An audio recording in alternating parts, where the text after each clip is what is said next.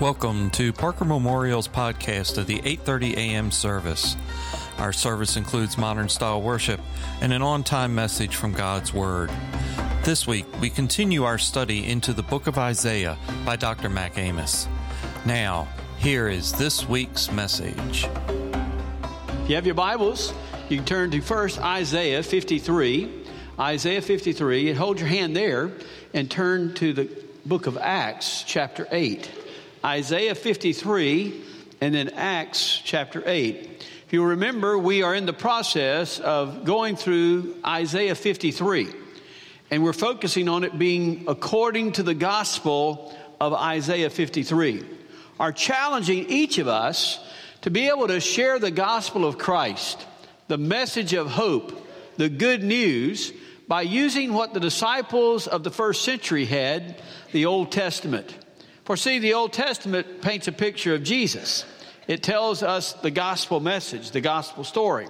So we want to be able to take a passage in the Old Testament and to be able to proclaim Jesus. If we had need, we would have only the Old Testament, we could proclaim it. And I've chosen Isaiah 53 because Isaiah 53 is a wonderful picture of Jesus and a great description of the gospel of Christ. The last time we were together regarding this, last week, we were focused on family. But a couple of weeks ago, we were talking about this anointed servant that is spoken of in Isaiah 53 called the suffering servant. And we said there are a number of things that this suffering anointed servant did, and he did through his sacrifice, and we know that that's Jesus. We talked about that he came voluntarily. You remember that? He came vicariously. He died in our stead, took our place. And then he came victoriously. That his victory is our victory, and that victory is settled. Well, we're now in Isaiah 53, verses 7 and 8.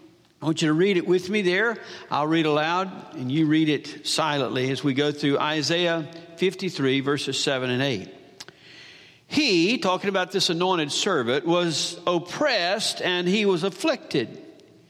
Yet he did not open his mouth. Like a lamb that is led to slaughter, and like a sheep that is silent before its shearers, so he did not open his mouth. By oppression and judgment he was taken away. And as for his generation, who considered that he was cut off out of the land of the living, for the transgression of my people to whom the stroke was due. We're focusing primarily today on verse number 7. But I want to read it because I want to go to this Acts chapter 8. If you have your hand there, in Acts chapter 8, I want to share with you the validity of this passage regarding the gospel message. For see, this is the story when Philip was told by the Holy Spirit of God to leave where he was preaching and to go out into a desert land to find someone on a desert road that he's going to talk to. And we know that that was the Ethiopian eunuch, because God wanted the good news shared with that Ethiopian. And whenever Philip comes out there on that desert road, he sees the Ethiopian and he sees him reading and hears him reading from the prophet Isaiah. And what he's reading in prophet Isaiah is from Isaiah 53, verses 7 and 8. That's what it says here in Acts chapter 8, verse 32. Now the passage of scripture which he was reading was this: He was led as a sheep to slaughter, and as a lamb before its shearers is silent, so he does not open his mouth. In humiliation his judgment was taken away. Who shall relate his generation? For his life is removed from the earth. That's the exact passage that we just read. Isaiah 53, 7 and 8. But look what happens in verse 34. And the eunuch answered Philip and said, Please tell me, of whom does the prophet say this? Of himself or of someone else? Verse 35. And Philip opened his mouth, and beginning from, you need to underline this, from this scripture. What scripture? Isaiah 53, 7 and 8. And beginning from this scripture, he did what? He preached Jesus to him. Look at that again. Verse 35. And Philip opened his mouth, and beginning from this scripture, he preached Jesus to him. And after he preached Jesus, it says, as they went along, he saw water, and he says, what prevents me from being baptized? In verse 37, Philip said, if you believe with all your heart, you may be baptized. And he answered, I believe that Jesus Christ is the Son of God. How did he come to learn that Jesus Christ is the Son of God? It is through Isaiah chapter 53. Isaiah 53, where Philip used this passage, this scripture, to preach Jesus. So we can use Isaiah 53 in all confidence to preach the gospel of Christ. We're going to focus on verse 7 back in Isaiah 53 today primarily. And this particular verse focuses on this theme, the sheep and the lamb. The sheep and the lamb. Look at it again with me. He says, like a lamb that is led to slaughter, and like a sheep that is silent before its shearers, so he did not open his mouth. First question I want us to answer today is why this imagery of the lamb or the sheep? Why is it that God uses the sheep or the lamb to paint a picture of this coming Messiah of Jesus? Why does he do that? Well, the first reason is that this sheep or lamb relates to us. It relates to us. Hold your hand here for just a minute and turn in your Bibles to Psalm, just a few pages back, Psalm chapter 44, verse 22. I want you to hear what the psalmist says our state or our condition is. That's what he says in Psalm 44, 22. But for thy sake we are killed all day long. Listen now. We are considered as sheep to be slaughtered. He says every one of us are in that condition. You know what the condition is?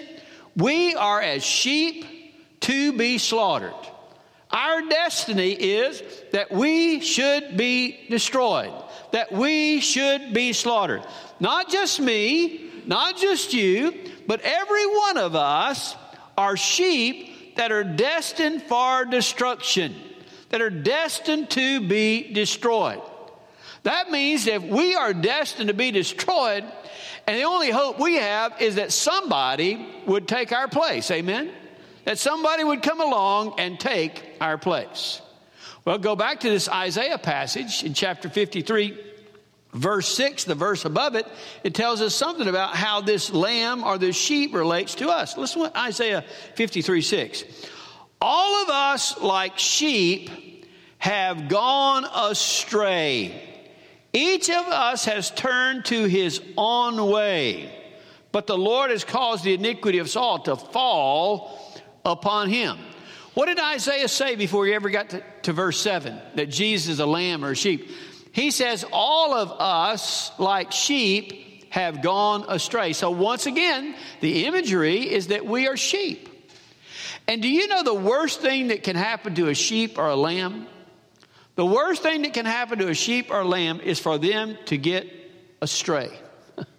For them to get away from their shepherd. For them to get away from that protection. Because see, there's nothing about a sheep that protects them at all when they're by themselves. I mean, sheep don't have teeth that are going to bite anybody. Sheep aren't fast enough to run from anybody. Sheep can't hide very well. There's nothing about them at all. The thing that helps them is for them to stay in the fold. Matter of fact, as long as they're in the fold, they're pretty well protected. They can come together and they can be safe. But if they ever get astray, then they are in danger of being slaughtered. All that the prey are looking for, all they're looking for is to look at that sheep who's by themselves, and that carnivorous animal would go and have a feast on that sheep. Whenever they stray, they are in danger of being slaughtered. And what did he say about us? All of us have strayed. All of us have gone our own way. All of us are away from the master. All of us are away from the shepherd. Every one of us, we are in danger of being slaughtered. So we need help. Amen? Every one of us are in danger of being slaughtered. So this imagery of a sheep or a lamb, it relates to us. In other words, if Jesus is going to take the position of a sheep or a lamb, he's taking our place. That's where we are. That's who we are. And so he relates to us as a sheep or as a lamb. The second thing, though, it relates to the sacrificial system. God established a sacrificial system whereby sin could be atoned for. And if you go back and read that sacrificial system, you find out that a lamb, his blood, especially an unblemished lamb, his blood was acceptable for the forgiveness or the recognition of sin. Every day, any of those Jews would have known every day in the temple, outside the temple, a lamb was slain. A lamb was slaughtered. It was slaughtered for the forgiveness of sin. It was slaughtered for the nation. But not only that, whenever somebody had committed sin, they were supposed to bring their own lamb, their own sacrifice. And that lamb would be slaughtered and offered on the altar of sacrifice to pay their sin. Not only that, whenever we had the Passover experience, we find out that God told them to take the Paschal lamb and to slaughter the Paschal lamb and place the blood on the doorpost and lintel so that the death angel would pass by. It took the death of that lamb, the death of that sheep, whereby somebody could be forgiven of sin. And every Jew understood that in order for there to be forgiveness of sin, a lamb must die. A lamb is going to have to die. And the interesting thing about that is that lamb did not sin to cause its death. That lamb died for the sin of someone else. The lamb hadn't done anything wrong. But the lamb died to pay the price for the sin of someone else. You get the picture? See, God has said, this sheep, this lamb is going to relate to you, but also you can understand that this sheep or this lamb is part of a sacrifice that is necessary in order for the atonement of sin.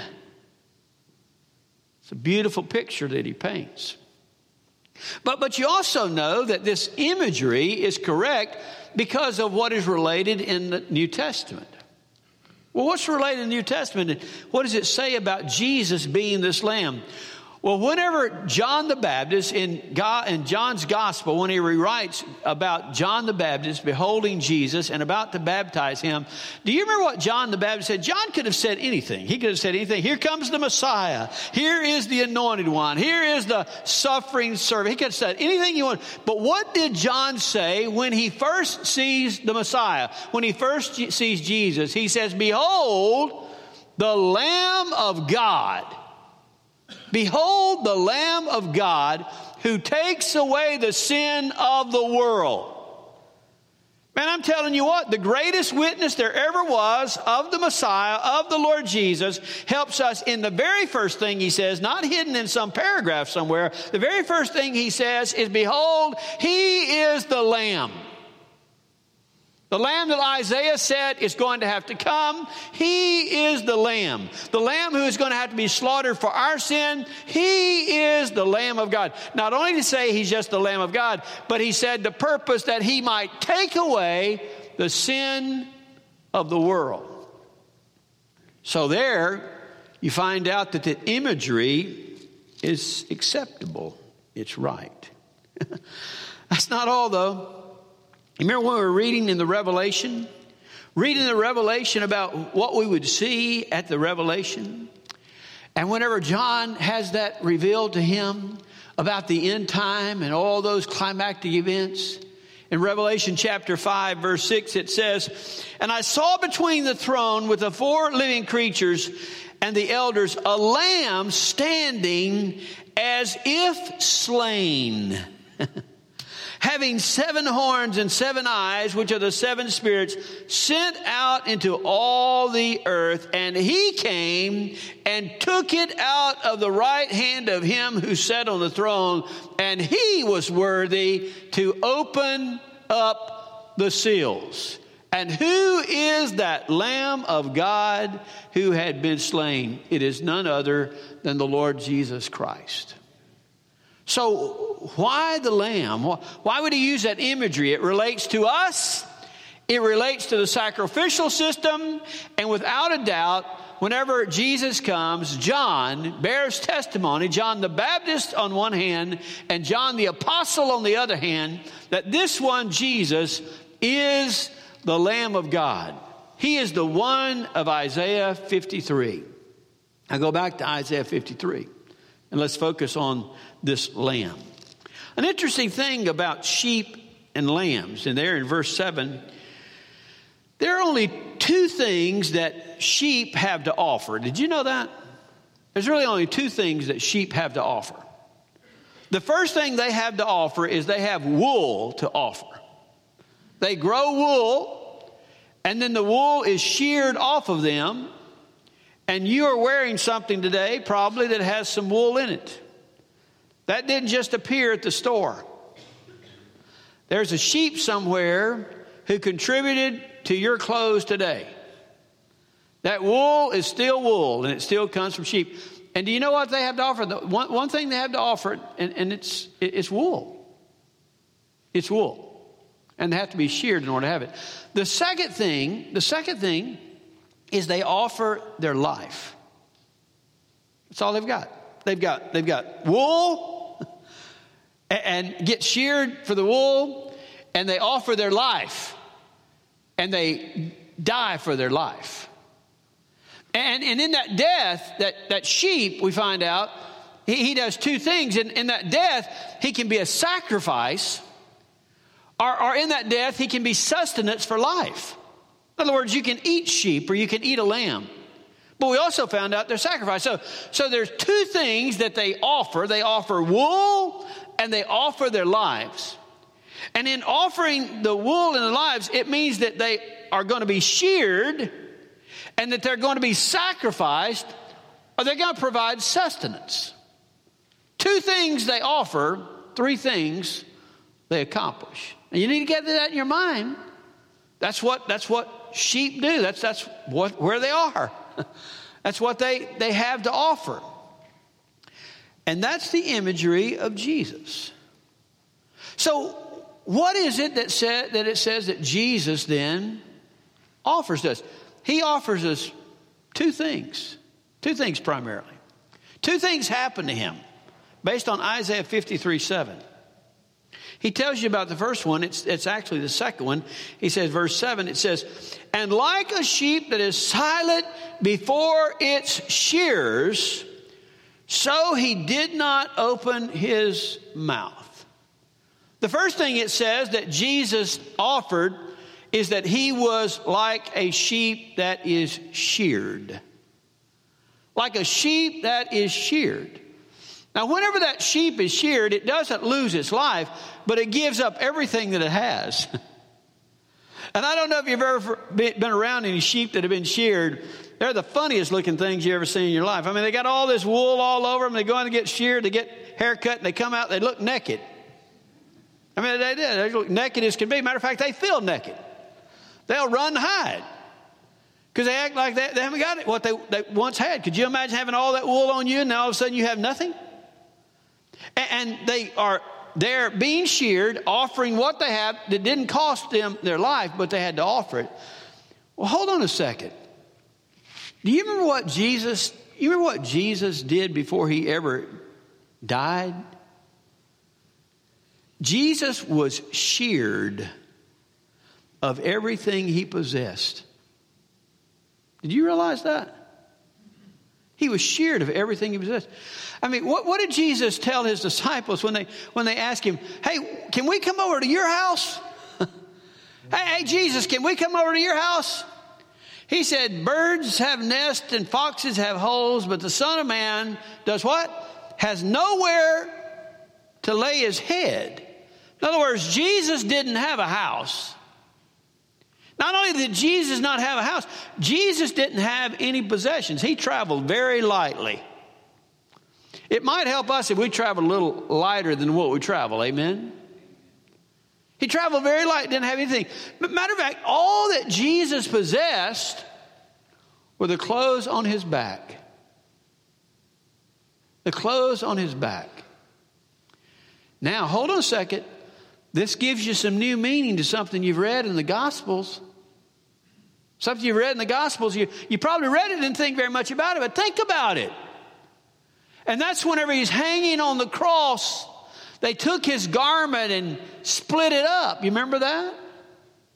And then the tunic was one piece, and so they said, let's not split it up, but let's cast lots to who will be able to get that tunic and have it. So the only thing he possessed was what he had on his body, and they cast lots for the tunic and split it up among them. They sheared him of anything he possessed other than his life. Think about that. They didn't just shear him, though, of those clothes. They sheared him of his honor. They sheared him of his friends. They sheared him, God allowed him to be sheared of his divine protection. Up to that time, he's always been protected by the Father. That's why he could sleep in the boat and not be worried. The Father's protecting him. But in order for the Son to die, the Father has to withdraw his hand and allow him to go through that horrible scourging and crucifixion.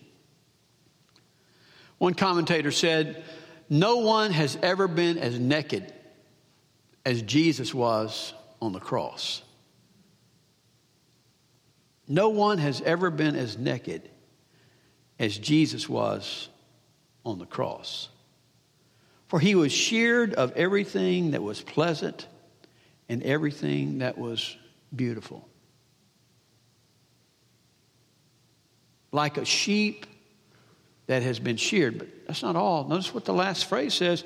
Like a sheep that has been sheared, so he did not open his mouth. It's one thing for Jesus to go through the suffering.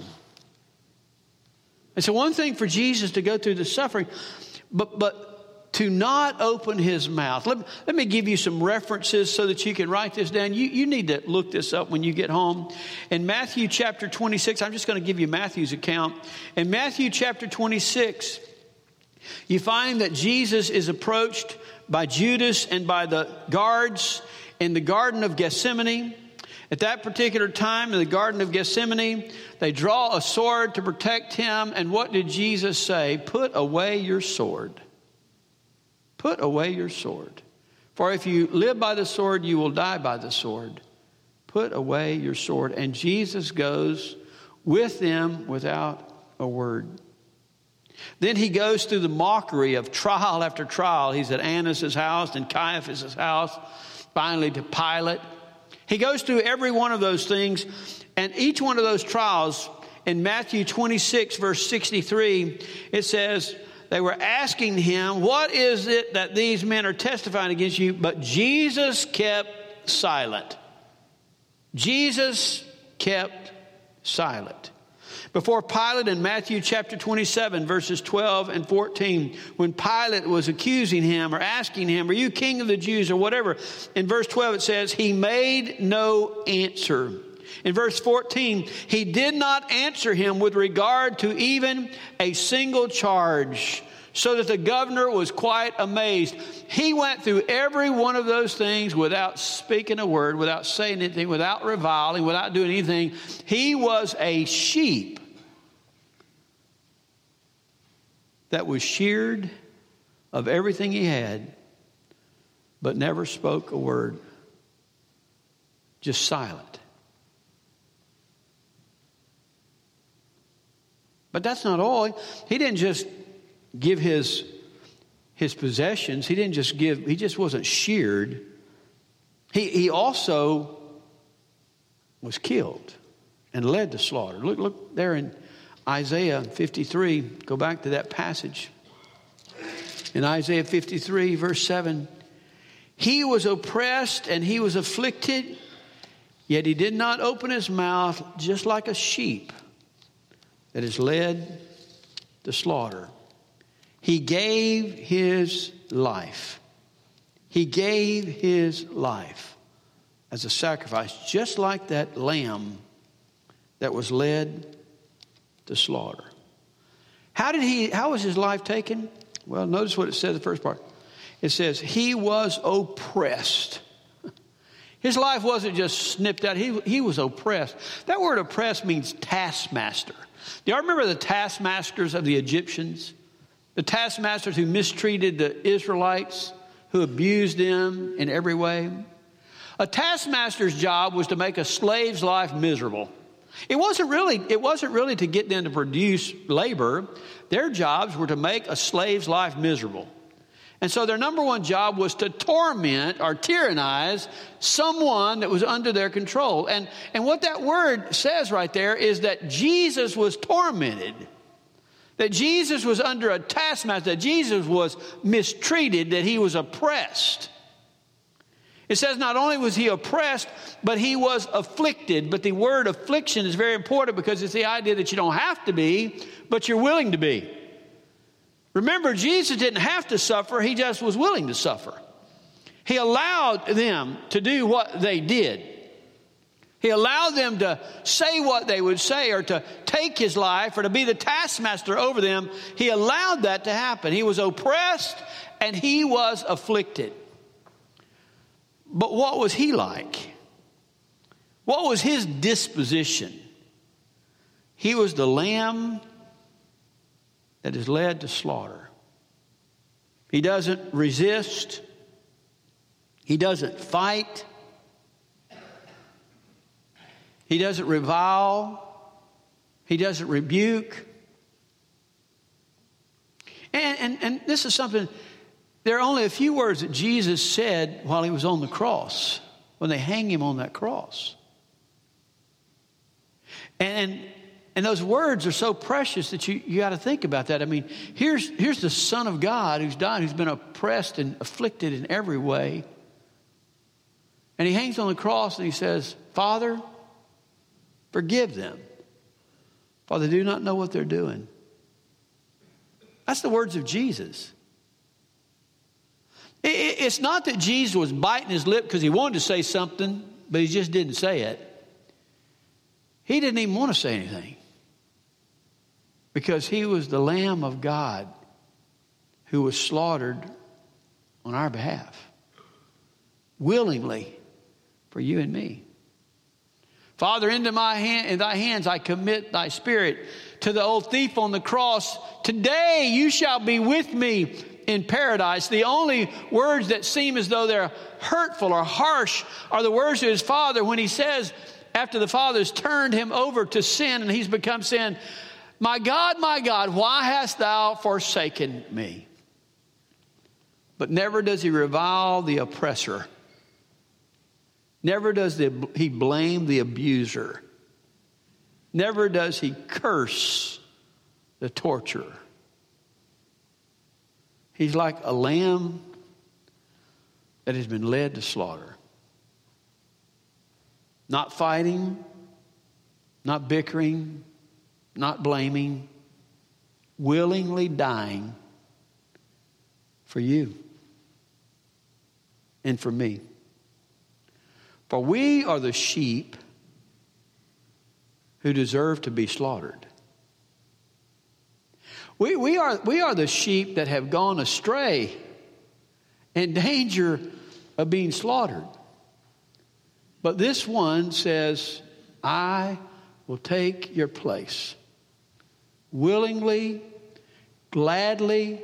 It says in one passage in the New Testament, for the joy that was before him, he endured the cross. How could there be joy in enduring the cross? Because he knew that his suffering was for our benefit. And he loved us enough to offer that for our benefit. You want to see a commentary? Just very quickly, I'll show you something. Turn to 1 Peter, if you have your Bibles there. See something.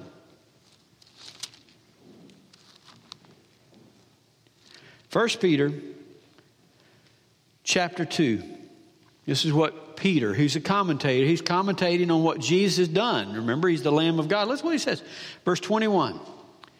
For you have been called for this purpose, as Jesus also suffered for you, leaving you an example for you to follow in his steps, who committed no sin, nor was any deceit found in his mouth. And while being reviled, he did not revile in return. While suffering, he uttered no threats, but kept entrusting himself to him who judges righteously.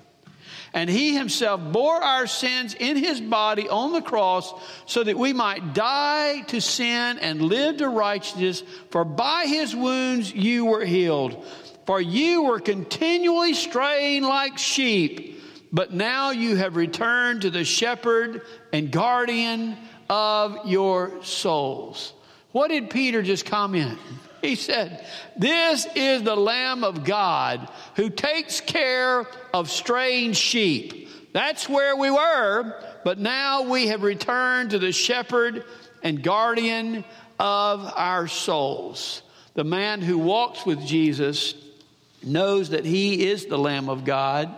He is the one who fulfilled Isaiah 53:7, and that everyone needs to know that he is their answer and he is their hope.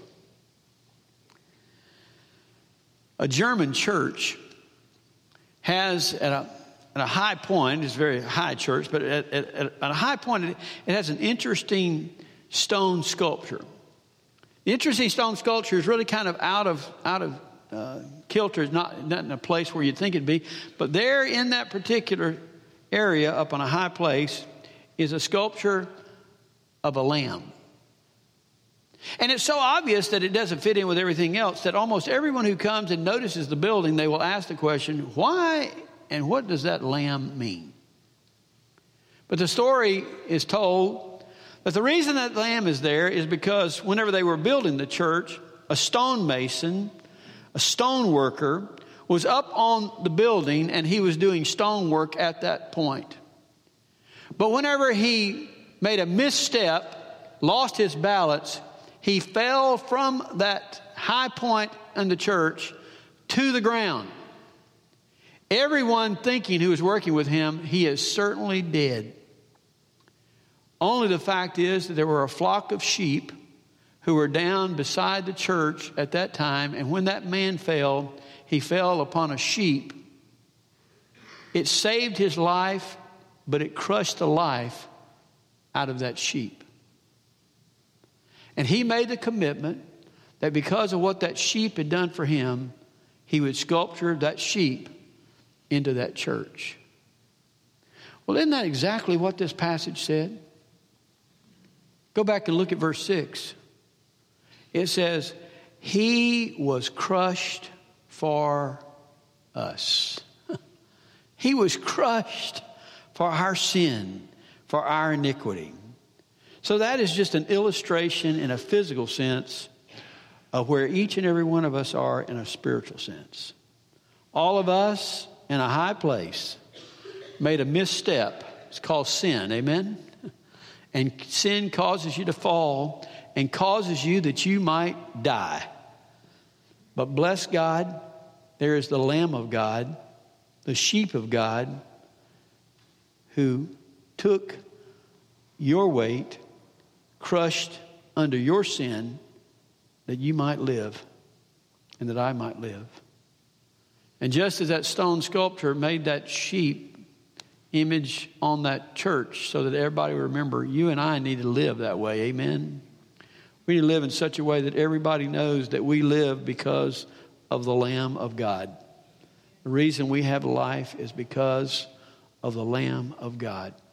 And as we sung earlier, he is worthy. He is worthy. For he, the Lamb of God, died for me. Not because he had to, because he wanted to. And he knew that I needed it. And you needed it. Have you given your heart to Jesus today? If you've never put your faith and trust in him, you ought to. For he is the only one who took your place. He's the only one who died in your stay. He's the only one who offers to you forgiveness. He's the only one who is your hope. If you've never given your heart to Jesus, give your heart to Jesus today.